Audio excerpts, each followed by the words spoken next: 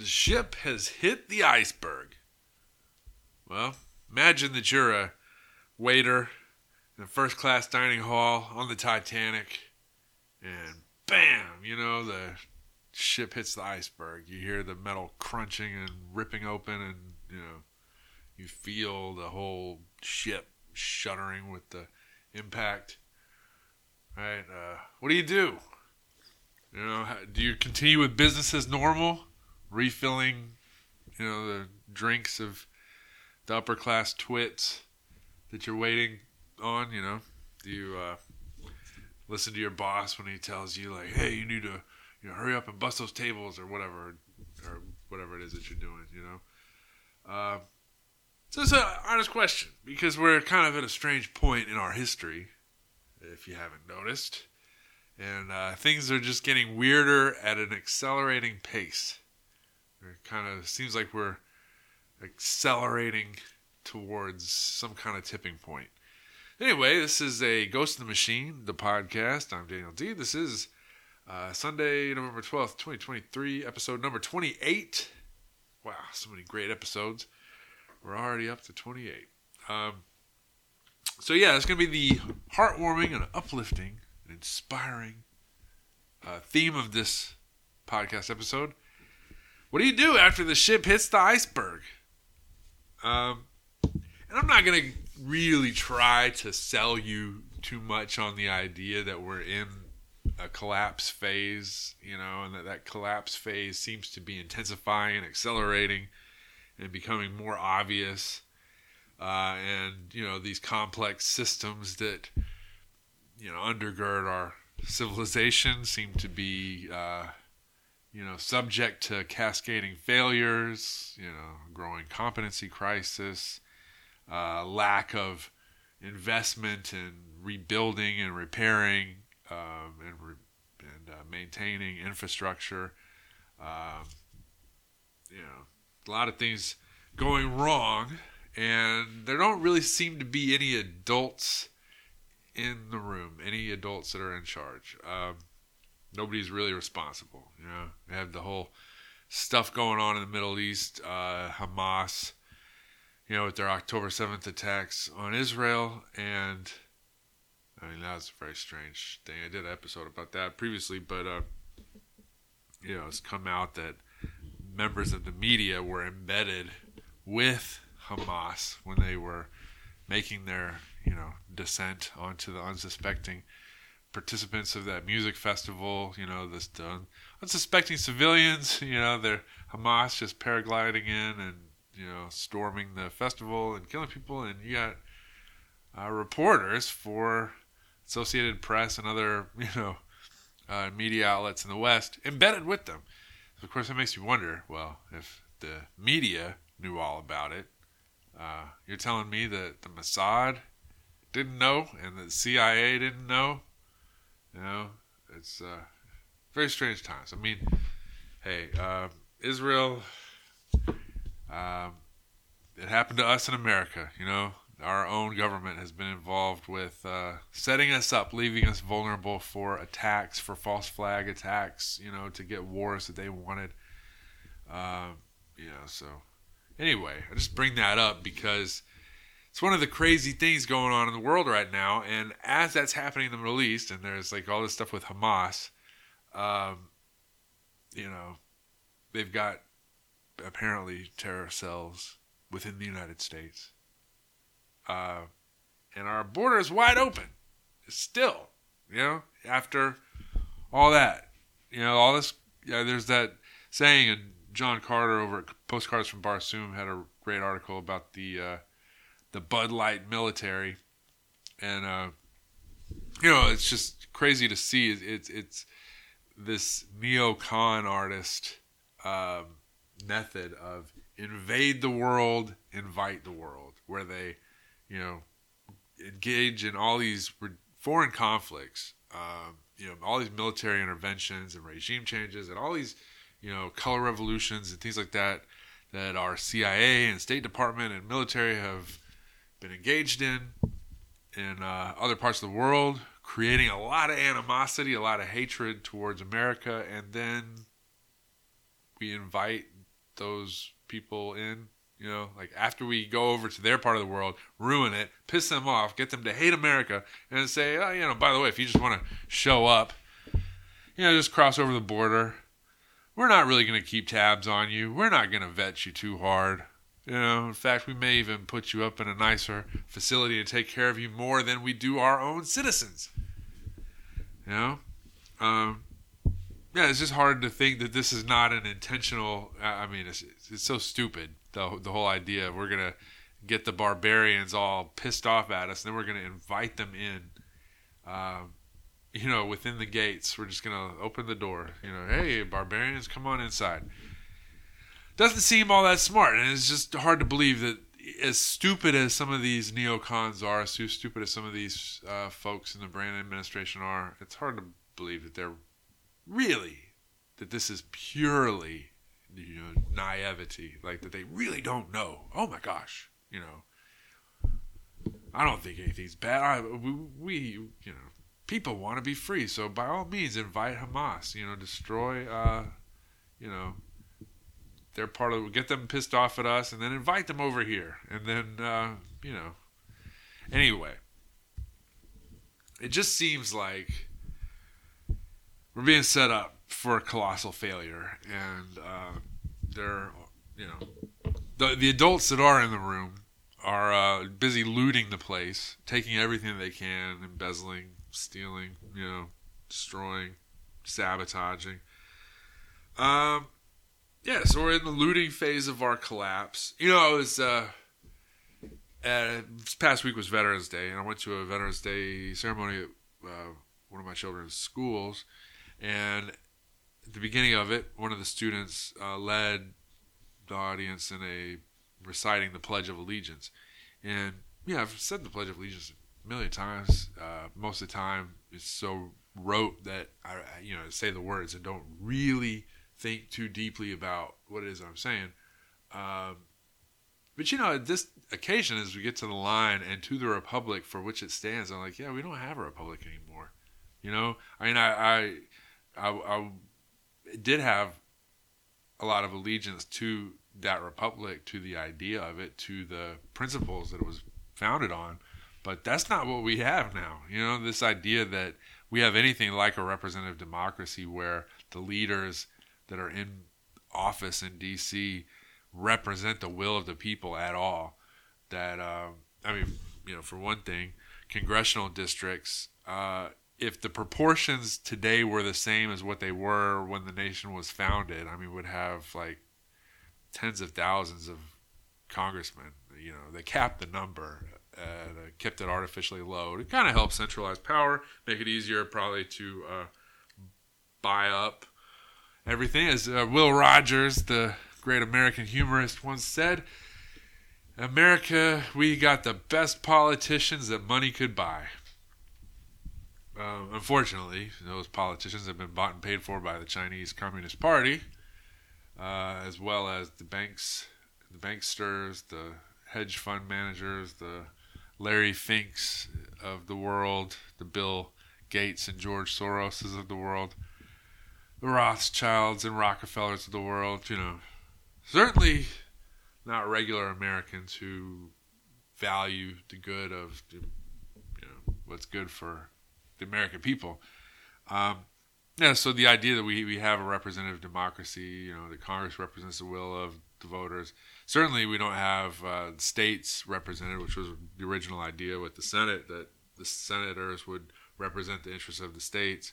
You know, yeah, it's one of the things now. It seems like we don't really have a local elite anymore that is that has interests that are distinct from the national elite or the elites of other parts of the country, or even the elites of other countries. It's like the elite class, they're pretty much unified across the world in terms of their interests, and they have very little in common with the people over whom they rule.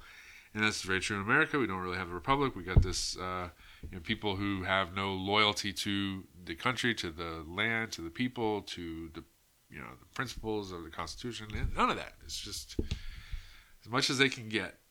So back to the thing about the Titanic, and the idea of the ship of state for America having hit the iceberg. For you as a regular person, and this is something I've really been grappling with a lot lately. It's kind of been depressing, but it is what it is. It's the world we live in. What do? You say, so back to the thought experiment or the hypothetical of, you're a waiter in the first class dining hall and ship hits the iceberg. How long do you stay at your post, waiting tables, making sure that, all these upper class twits have their drinks, refilled and that this one, difficult personality that's like, complaining about everything and wanting to send it back to the kitchen. Oh, it wasn't cooked right, or oh, it's got too much salt. How long do you keep that fake smile on your face? Telling them, yes, sir, yes, ma'am, get it right away. I don't know what happened. How long do you keep doing that when the signs seem to be manifesting? More signs more rapidly. That ship is not going to make it. The ship's going to go down. Like how long do you continue on? Normalcy bias is a powerful thing. Denial, all that. On the one hand, but at the same time, you don't want to jump ship too soon, right? You're in the analogy of the Titanic, and I think it's similar to this. If you're on the Titanic, you're in the middle of the ocean. It's not like you can just leave the ship anytime you want. I guess in America, you could get a passport, you could go somewhere else in the world. But the thing is this worldwide control system, I just look at how unified and coordinated the governments of the world were during COVID with their response. The lockdowns and the vaccine rollout and all that. The messaging, the terms used. This is a global thing, so it's like, I don't think by leaving the United States, you're going to escape it. And you may even be in a worse situation depending on where you go. Look at during COVID, America was bad, but not as bad as some places. And at least here we still have some semblance of a First Amendment. It's been seriously weakened. Just look at the case of Douglas Mackey getting arrested and doing, getting criminally prosecuted and convicted and sentenced for just basically making memes, jokes that if you're too stupid to know that you can't vote for Hillary Clinton by sending a text message, then your vote really, how much worth is your opinion anyway, if you're that checked out of the whole process, you can't even be bothered to show up at the polling station. You're like, oh, I can just text it in. Okay, fuck it, I'm going to do that. It's like, yeah, you're probably not terribly informed on any of the issues, or probably don't have that much skin in the game since you can't be bothered to actually educate yourself on how to vote properly, right? But regardless, Douglas Mackey gets prosecuted for that, for making memes telling people they could vote for Hillary Clinton by text. But Christina Wong does the same thing against Donald Trump and no prosecution whatsoever. And of course, there's a million examples of that, where political speech, political positions are criminalized essentially. Just look at the narco-tyranny being unleashed in a lot of America's blue cities and by the FBI. Regular crimes, violent crimes are not being prosecuted, but you defend yourself against a violent criminal, you get prosecuted. If you are a political enemy of the regime, you get prosecuted. Compare the treatment of Trump to the treatment of Biden, and it's like, how many felonies did Hunter Biden record himself doing that implicated in some way his dad? How exactly is Hunter Biden, with no experience with utilities or with running the type of businesses that with natural gas or any of that, getting on the boards and of these natural gas utilities in Ukraine, getting paid, big money. What does he have to offer other than the Biden family name? And of course, enough evidence has come out that Joe Biden was pretty much directly tied in with these schemes that his family's been running. So anyway, you just compare the treatment there between Joe Biden and Donald Trump, and it's like, what's being criminalized and prosecuted? Actual crimes or being a political opponent of the regime? Anyway, kind of been all over the place with this, but going back to this idea of like you're on the Titanic, you know, and let's just say to make the analogy more, you know, to make it fit better, say you're on the Titanic, and let's say that you start hearing rumors, you know, the ship's been out to sea for a week, and you start to hear rumors about the captain. You know, somebody says, and it sounds kind of crazy, too crazy to believe, right? Because the captain at first seems to be prim and proper and, you know, professionally dressed and, you know, officious in his duties. You know, he seems like he's on the up and up, right? So when you hear a rumor that the captain is like has this weird sex life where he's like a pederast, he likes to, you know, molest little boys or whatever, like he's got a very perverse sex life, and there's compromising evidence or whatever, like compromising photographs or correspondence or whatever, like that some criminal organization, mafia, has gotten on the captain, and they're threatening the captain, you know, unless he crashes the ship into as many icebergs as he can,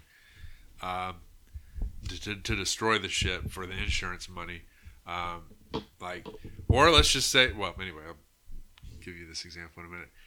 They've got this compromising evidence on of captain's sordid sex life, crimes, you know, just perverted criminal stuff with underage kids, and they've threatened the captain. They're like, "Hey, you either do this or we share these photographs with your family." Right, so we'll ruin your life, we'll ruin your reputation. You know, you better do this. You know, we've got this big insurance policy on this ship. We need you to crash it into the iceberg, into as many icebergs as you can. You know, and if this insurance policy, or if this isn't done the way we were telling you to do it, we're going to release these photographs of you, you know, publicly. You know, your life will be over. So anyway, let's just say, like, the guys, for whatever reason, you know, he's got this over his head. And so he starts acting erratically. You know, at first you hear this rumor and you think, man, there's no way. You know, the captain, like, that just sounds too crazy. But over time, it's like the captain's acting strangely. He's, you know, drinking way too much. He's you know, half-assed doing his duties. He's like becoming more slovenly in his appearance and in his manners, and he's just obviously drunk all the time. And you know, so you're wondering, well, maybe there's something to these rumors that the captain is compromised and that he's going to try to crash the ship. You know, as you've heard a couple people say, maybe they say, oh, there's, you know, if they're really conspiracy theory minded, they're like, hey, you know, there's all these people that oppose the formation of the Federal Reserve, and you know, some powerful people want this ship to go down with them on it. So I don't know.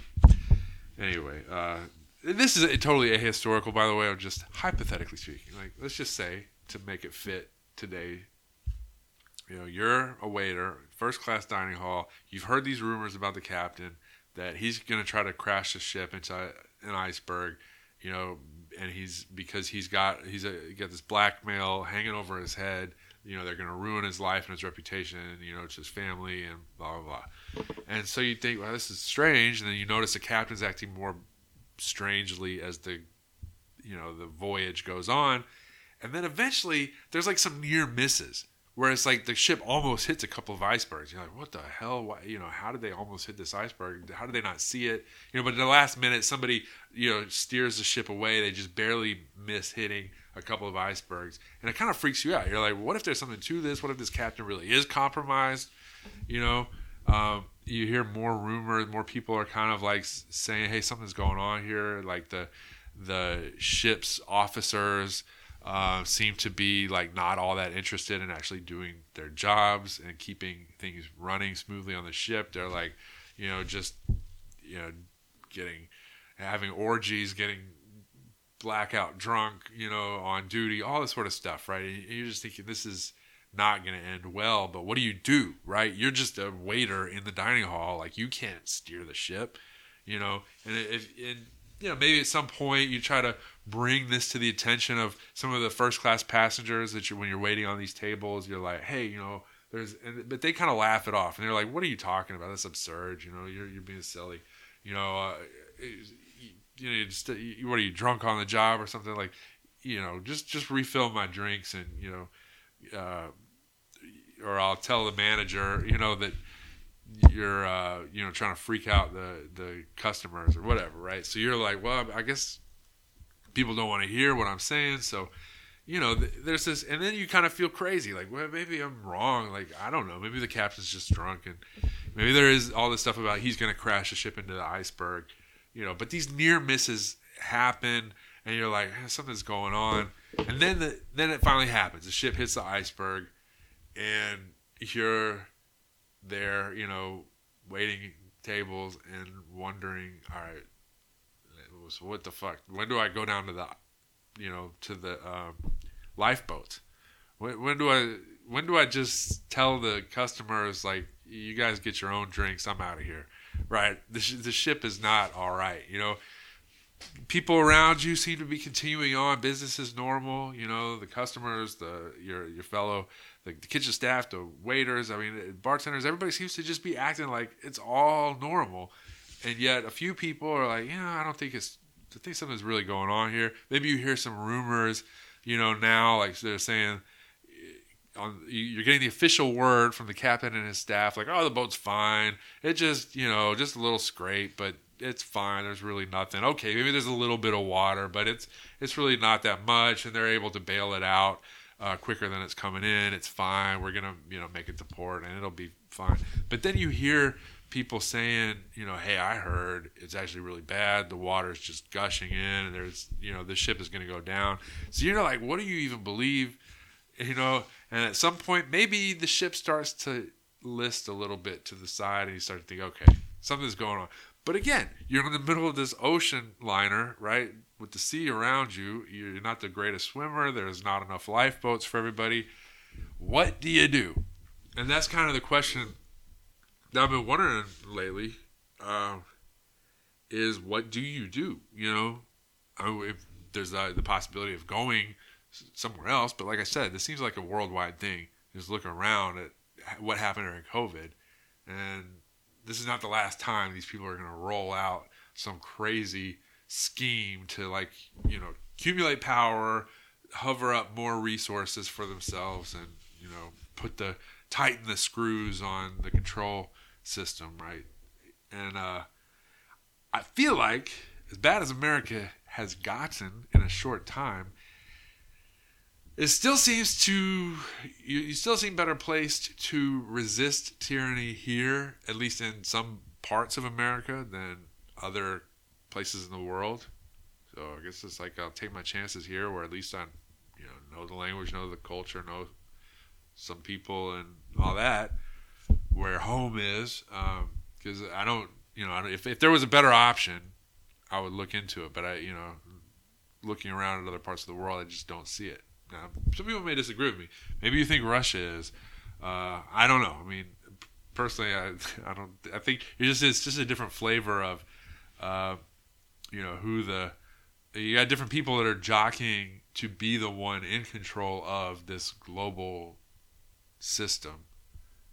Maybe you have Xi Jinping and Vladimir Putin think that they can be the ones to do it, and they can wrest control of it from the banksters and so forth in the West. I don't know, but I don't see Russia as being this bastion of individual liberty, freedom, and all that. Now they have resisted a lot of the crazy cultural Marxism, for what that's worth. But here in America, you have red areas that have resisted that as well. I think your odds are a little better here, especially since we got so many private weapons here in the United States. So anyway, it's like, I guess if you can get to a red area, that's good. A red state, a red area within a red state.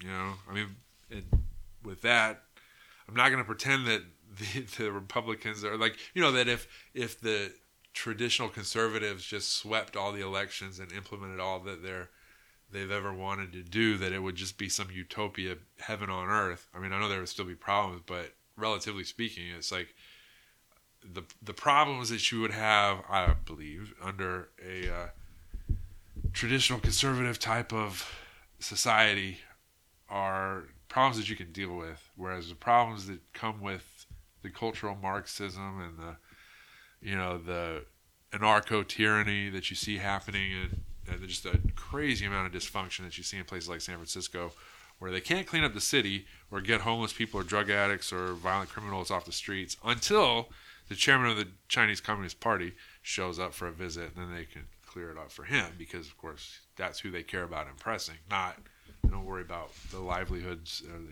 of their, or the well-being of their own citizens, but kind of telling there.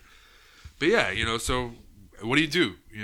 I mean, there's a difference with the analogy here with if you're a waiter on the Titanic and the boats hit the iceberg. Well, that all happened in a matter of hours. The ship goes from hitting the iceberg to, it's probably okay, to, oh shit, this is a problem, to, wow, the ship is really in trouble, to, it's definitely sinking, get on the lifeboats as quick as you can, to people dying, within hours, right? So with this, it's like, this has been an ongoing, slow demolition from, I don't know when you put America's peak at.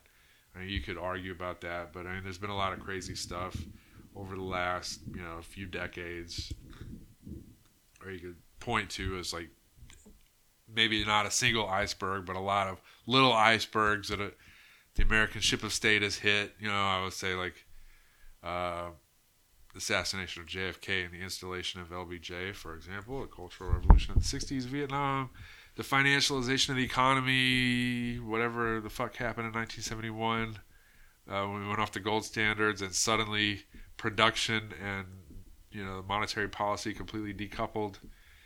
All the globalization, with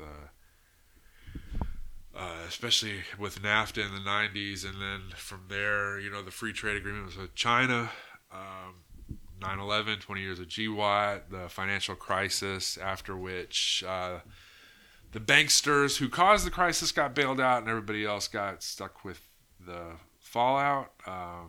The Iraq War, trillions of dollars and thousands of lives needlessly wasted, leaving the region less safe, less stable than before. Afghanistan, 20 years to replace the Taliban with the Taliban, and leaving them with a shit ton of great weapons on our way out the door, and kind of needlessly sacrificing our own people too, and nobody being held accountable except for the one Marine colonel who said, hey, why isn't anybody taking accountability for this? And that's the one thing you can't do, is point to the lack of accountability. There's all these things. And then Ukraine, now they've been poking the Russian bear, the neocons, trying to get World War III kicked off. Now you got the stuff going on with Israel and Iran and all these different Arab groups in the Middle East. So World War III could be incoming. You got the Chinese eyeing Taiwan. And then you got all the political violence we've had in America, the 2020, color revolution, with, Black Lives Matter Incorporated and Antifa. And then it seems like we're gearing up for another crazy election cycle in 2024. You got Joe Brandon, his two main opponents right now. You got Donald Trump, the front leader of the Republicans, who's under indictment for all kinds of stuff. And then you got RFK Jr. running as independent, and Biden has denied him Secret Service protection. So basically, like, please assassinate my opponent or indict my opponent. That's like basically Brandon's way. He's going to win in spite of his lack of popularity. All right, so anyway, things are going to get crazy. And, again, unlike the Titanic, in which it was a matter of hours, this is a decades-long thing, but it does seem to be accelerating, and things seem to be coming to a head. We seem to be hitting some inflection points. And what do you do? How do you prepare? I don't think you really can prepare, especially when the whole financial system could be collapsing. You look at the amount of debt, public and private, that's built up and how the numbers just don't add up. What do you do? It's not like you can just, if I save enough money, I'll be all right. Yeah, no, you're not. The money's going to be worthless. We're talking like Weimar Germany level inflation, hyperinflation.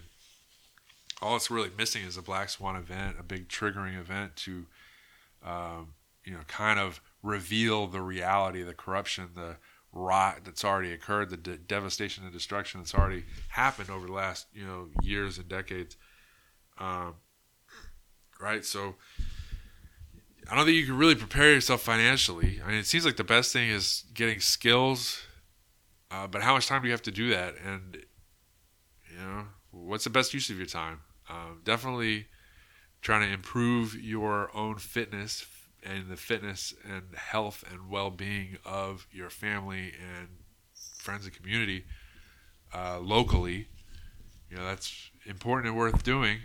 And increase your resiliency because I guess the thing with black swan events, I mean, it's unpredictable, and so it's like, those who are resilient and adaptable and able to flexecute a neologism that a master sergeant I was in the Army with used to say about Gumby. I guess flexible and execute. So he was like, flexecute. That was his thing. Anyway, if you can flexecute, that's... I don't know. I say this because this is something I've been wrestling with, and I really don't have any great answers. I don't know, and it's one of those things. It's like I know there's a lot of people that would be like, "Oh, that's just so cynical or pessimistic." That's you should be more optimistic. You should. It's like, look, I understand. It's good to be optimistic where you can be reasonably, but at the same time to be Pollyanna-ish and denying reality as it's happening in front of you. I don't think that's, maybe you feel better in the short term. I think at least in long term, acknowledging what's happening and coming to some kind of a peace, and this is where a spiritual angle comes in. And I don't know, I'm not trying to preach to you about, because that's something I'm still working through myself. I mean, I believe very strongly in God. I don't believe that a lot of people that have claimed to speak on behalf of God actually are doing so or have done so. And a lot of the teachings and institutions that claim to, be about furthering God's work or God's will in the world seem to be having the opposite effect. But I do think, God's very real, and there is a rule of thumb, a heuristic that comes from the Bible, actually, John 10:10. But I think it's a good thing that transcends, if you're not Christian, I think you can still take this. Anyways, where Jesus says, the thief has come only to steal, to kill, to destroy, but I have come that they may have life and have it more abundantly. And so that kind of thing, is this something that spiritually, does it lead to more abundant life, more well-being, health, fitness, truth, wisdom, resilience, joy? Or does it lead to loss of life, to bondage, to feeling like, I can't say that, I can't do that, having to tell white lies, or, to be in fear of like what, to fear the truth somehow, to, or to, not be able to speak the truth or live in accordance with the truth. The loss of health, wellness, joy. I think that heuristic, or rule of thumb, does it lead to abundant life, or does it lead to having that life stolen, killed, or destroyed? That's good. So anyway, in evaluating what is of God and what's not, what is, so many people claim to speak on behalf of God, and especially as things get crazier, I think we're kind of coming to the end of this materialist phase in our humanity where,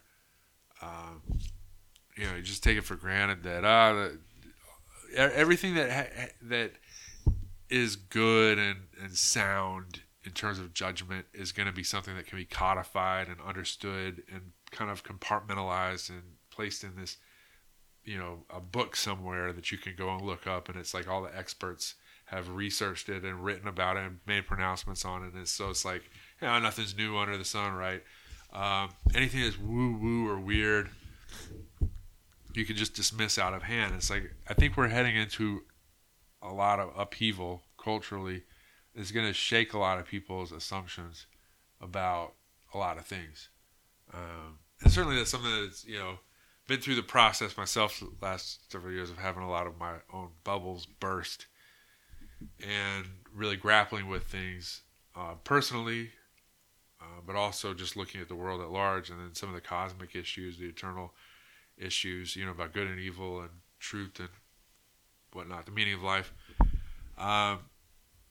So anyway, I think as things collapse and fail around us, and that is coming, and it's like there's no way to sugarcoat it. It's like I think you can have a strong community on a local level, maybe even on a state level in the USA. Maybe what's left of the 10th Amendment and the federal system will be our saving grace if some of the red states, can be reinforced and hold the line if and when the federal government collapses. Because at some point, what's keeping the federal system going right now? Is it people's patriotism? Well, they've spent the last several decades undermining that, opposing it, belittling it, tearing down any pride that people might have in our nation's history or heritage.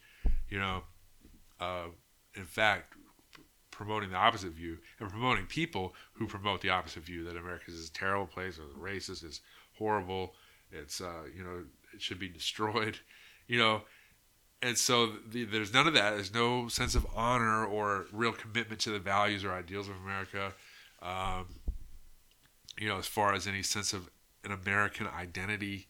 It's really been purely negative. That's from on high, like in academia and the media and the political leaders and public officials have just been promoting that very heavy-handedly.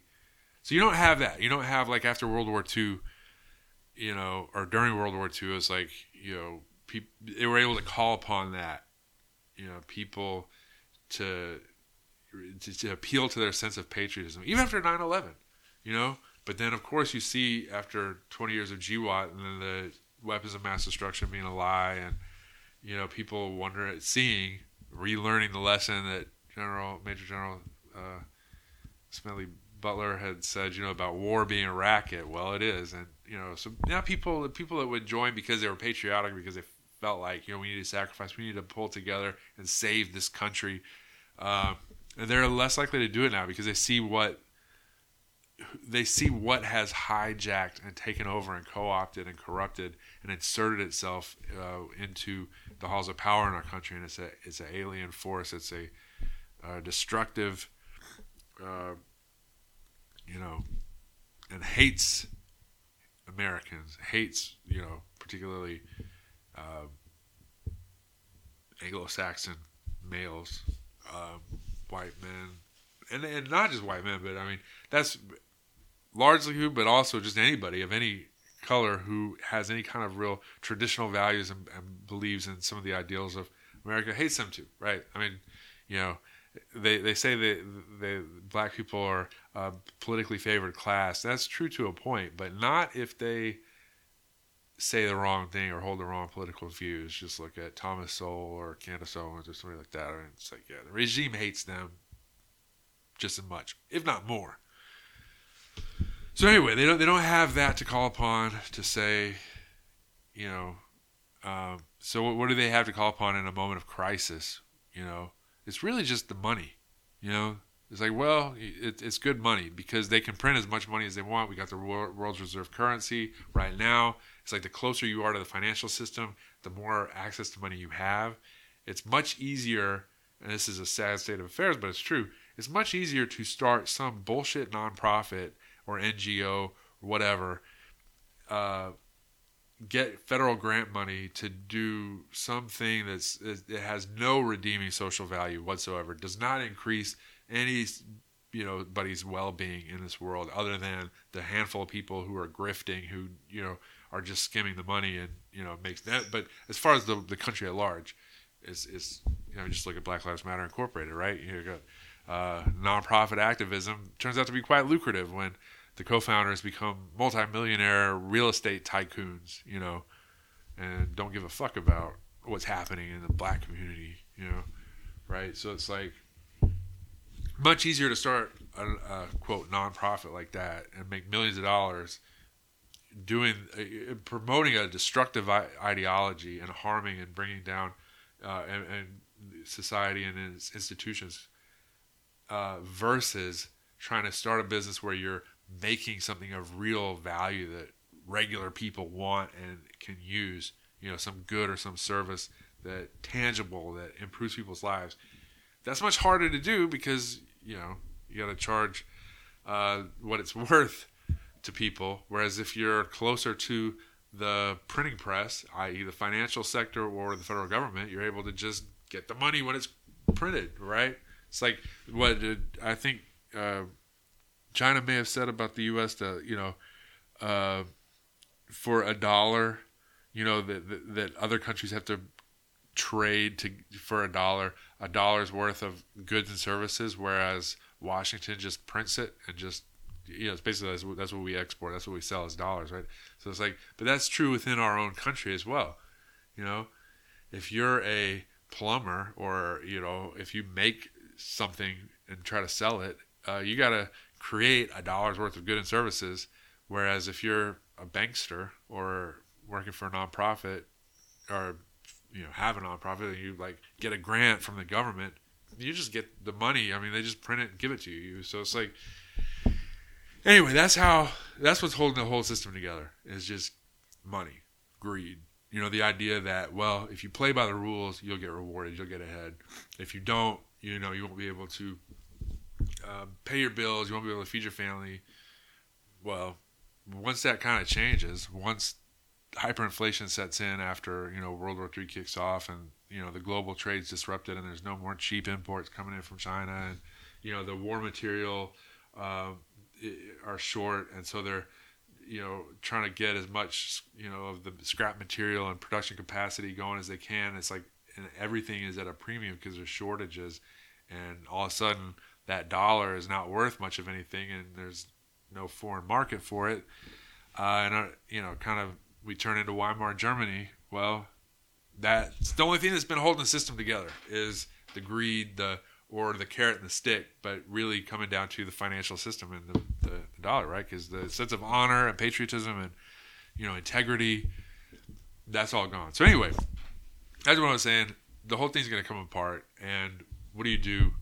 And I think it's improving your own fitness and well-being and health and strength and resilience, spiritually, physically, socially, with those around you, your family and friends and neighbors, and I don't have any great answers. It's kind of an open-ended thing, but it's something to think about, because those times are here, whether we're ready for it or not. I mean, 2024 is around the corner, and we have folks that are in power that would rather crash the whole system and start World War III, and even if that risks nuclear holocaust, then give up power.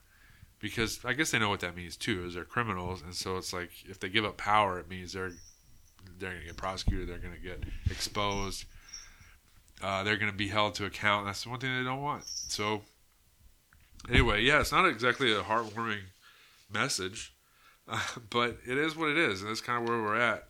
So something to think about, and especially as things go on. It's like, make the most of your time with your family, make the most of your time with those you love, and if you're able to come to a solid spiritual grounding where you're at peace with things as they are, that's something that would make you more resilient and help you to navigate, the crazy times that are ahead. Because they're here, they're coming, whether we're ready for it or not. So anyway, the ship has hit the iceberg. Sorry to break it to you, but I'm sure you already got that sense. On a level that's deeper than logic, deeper than words. We all kind of know there's something in the air. This feels different. The last few years have been a foretaste, but that world, if you're old enough, you remember how things were in the 90s. You even remember how things were after 9/11, and it's like 9/11 was crazy, and it seemed very different. I got my cat jumping up to try to join in the podcast, but even that world seems quaint compared to the world of today. Because so much has changed, so many of our bubbles have been burst, our illusions have been. We've been disillusioned of a lot of things, and what's left is we see kind of what the reality has been, and not only just is today, but that has been, how we've been used and manipulated, how our institutions and our morality and our values and our norms have been weaponized against us, and everything's been corrupted, and we're kind of like the suckers at the end of a long con, at the end of a big Ponzi scheme, the people left holding the bag. The folks left, I wrote a thing about the United States of Enron, comparing us to that company. And yeah, you imagine how you would feel if you're an Enron employee, especially if you were one of the utility workers. That's what Enron started out being, was a legit utility. You're a utility worker, you think, you hear the rumors, you see the stuff in the news, but then one day you come to work and it's like, yeah, you're out of a job and your retirement's gone, and all so that some fat cat executive could have a bigger yacht, because one yacht wasn't enough. He had to have 2 yachts. He had to have another vacation home, and to do that, he is willing to destroy your livelihood and the livelihoods of all the people around you. That's kind of where we're at as a country, even a global society. So anyway, yeah. Sorry, I don't have something better, but it is what it is. But I think the thing is like, when I wrote a post not long ago about the good that evil does, and that's something I think inadvertently that comes out of stuff like this, is that when evil acts, it runs that risk of shaking people out of their dogmatic slumbers, of getting people to recognize, oh, shit, there's something more to this world than just, going to work and watching TV and, whatever little pastimes that you have, waiting till Friday and, doing this and doing that. There's like, it kind of shakes people out of their complacency and gets them thinking about the bigger picture, good and evil, truth and all that. And, there's kind of a principle of symmetry maybe, where if there's this amount of evil, then there's probably good that the evil is corrupting or perverting or acting in opposition to. So yeah, something that C.S. Lewis had said from Mere Christianity: if the whole universe has no meaning, we should never have found out that it has no meaning. Just as if there were no light in the universe and therefore no creatures with eyes, we should never know it was dark. Dark would be a word without meaning. And, when things seem especially dark, then it really makes you wonder, well, what is the light? Because it's not coming from my 401k. It's not coming from, the promotion that I was hoping that I would get, or it's not coming from, the great college that I was hoping my kids would get into, that I'd be able to brag about, to my friends, like, yeah, so-and-so junior's doing this now, and he's, but when your kid's living with you still, and, as an adult, because houses are so much more expensive than they ever used to be, and, and the economy's collapsing, and, your retirement's more or less worthless. Yeah, there's Social Security, but, does anybody who's more than 10 years away from retirement age really think that's going to be a viable source of retirement income for them? You hear about the trust fund that we supposedly have, right? So you have this trust fund. What does it consist of? Government bonds, basically IOUs from the government, where the government's like, yeah, we're counting that as an asset. We are going to pay ourselves in the future this amount of money, And we're going to count that as an asset today. It's like, yeah, you go try that. Go into a bank and try to get a loan and say, oh, I got this bond for $100,000. That's my collateral. Oh, really? Well, who issued that bond? Well, I issued it to myself. I'm going to pay myself $100,000 in 10 years. So this bond is as good as $100,000, right? No. Yeah, that's basically how the government accounting works. So, yeah, I mean, if you're, in your 40s or 30s, or Lord help you if you're in your 20s, you're looking at Social Security or looking at your 401k and thinking, oh, yeah, I'm going to be able to retire. I'm going to have these golden years ahead of me that, yeah, not going to happen. And I think you know that on a deep level. So then the question is, well, if you're not getting your meaning, your fulfillment, your validation in life from that, what do you get it from, right? So it's like you have this existential crisis that you got to face head on. And that can actually be a good thing. Because if we're living in this society based on a bunch of lies, based on a bunch of phony values, and that's unnatural, that's, contrary to our own human nature, well, I guess, and trying to see the silver lining here, because trust me, I'm not like talking about this like I'm not worried about what this is all going to mean for me or my kids or whatever. It's like, but you got to make the best of the world that we actually have. So, anyway, evil is sometimes good in this way. It offends our moral sense, and this in turn makes us aware that the law of human nature is encoded in the deepest parts of our being. We do not understand this law or the demands it makes of us. Flagrant violations of the law provoke our condemnation. Yet when we attempt to articulate this law, we encounter endless difficulties. The strange state of affairs inspires us to ask questions. Ruminating on these questions and discussing them with others and attempting to resolve these issues in our own lives can enable us to catch fleeting glimpses of the reality from which the moral law proceeds. So anyway, maybe that's the silver lining. My cat's knocking stuff over. I guess you could say that evil makes us aware of good. And here I'm reading from my post, The Good That Evil Does. Evil makes us aware of good by highlighting its absence. Thus, evil does do some real good. And this to me is proof that evil is not the ultimate authority, but that it only pretends to be. Evil is a parasite, and a parasite cannot be the ultimate source of life. Well, anyway, just going back to the whole idea of God and good, and ultimately, I think that's the thing, is as evil becomes more obvious, it really forces us to ask questions and to become more aware of the contrast with evil and good. It also highlights good. So we'll see more good in the world and more opportunities for real good. And at the end of the day, I guess it comes back to, what is this life even about? What are we even here to do? If you really think that this is the base reality and that this is it, and you're just a one-shot, collection of molecules that, go through certain processes, and then those processes peter out, and then that's it. And, then I suppose it would be pretty terrible, what's coming. But if you think that, which I do believe that, there's more to it, that consciousness is prior to matter, or more fundamental than physical matter or energy, that consciousness, for one thing, it's like the only thing that we can be immediately aware of. We can only know firsthand immediately our own consciousness and its contents, right? We infer the existence of a material world where, matter and energy and all that, right? And so anyway, if you accept that consciousness is prior, then there's a lot of questions about what is this life even about, and what are we supposed to be doing?